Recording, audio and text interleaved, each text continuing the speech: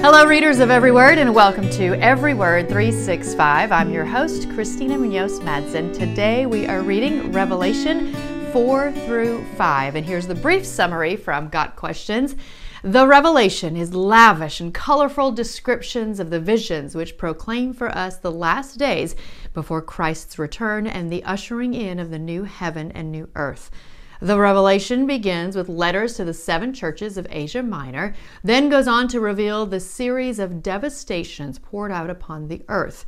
The mark of the beast, 666, the climactic battle of Armageddon, the binding of Satan, the reign of the Lord, the great white throne judgment, and the nature of the eternal city of God. Prophecies concerning Jesus Christ are fulfilled, and a concluding call to his lordship assures us that he will soon return. Again, that is from Got Questions. Today's reading is a short 2 chapters.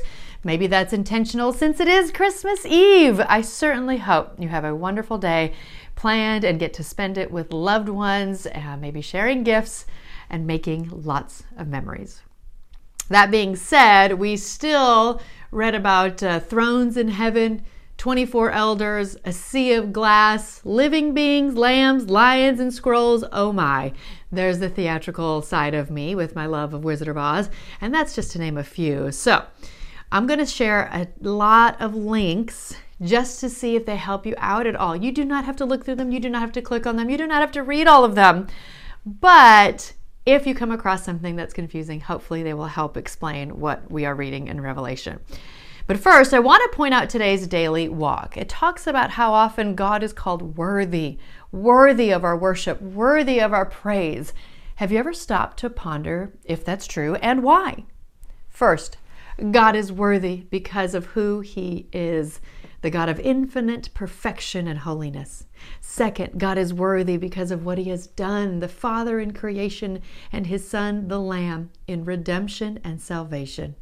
The question to ponder is this: how can I show in my daily walk that I serve a worthy God?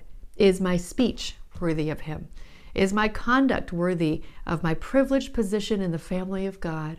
Do I talk about him often, worship him wholeheartedly, seek to please him daily? Tape the words of Revelation 4:11 to your dashboard or mirror to remind you frequently that God is deserving of your greatest devotion and act of service. Indeed, he is worthy. That again is from our Daily Walk Bible, the Daily Walk for today. And I just think it is so good and such a reminder of why we're even doing this, because he is worthy. Tomorrow is Revelation 6:7. It just happens to be the day we Christians celebrate the birth of Jesus Christ. Emmanuel, he is with us. Merry Christmas and happy reading.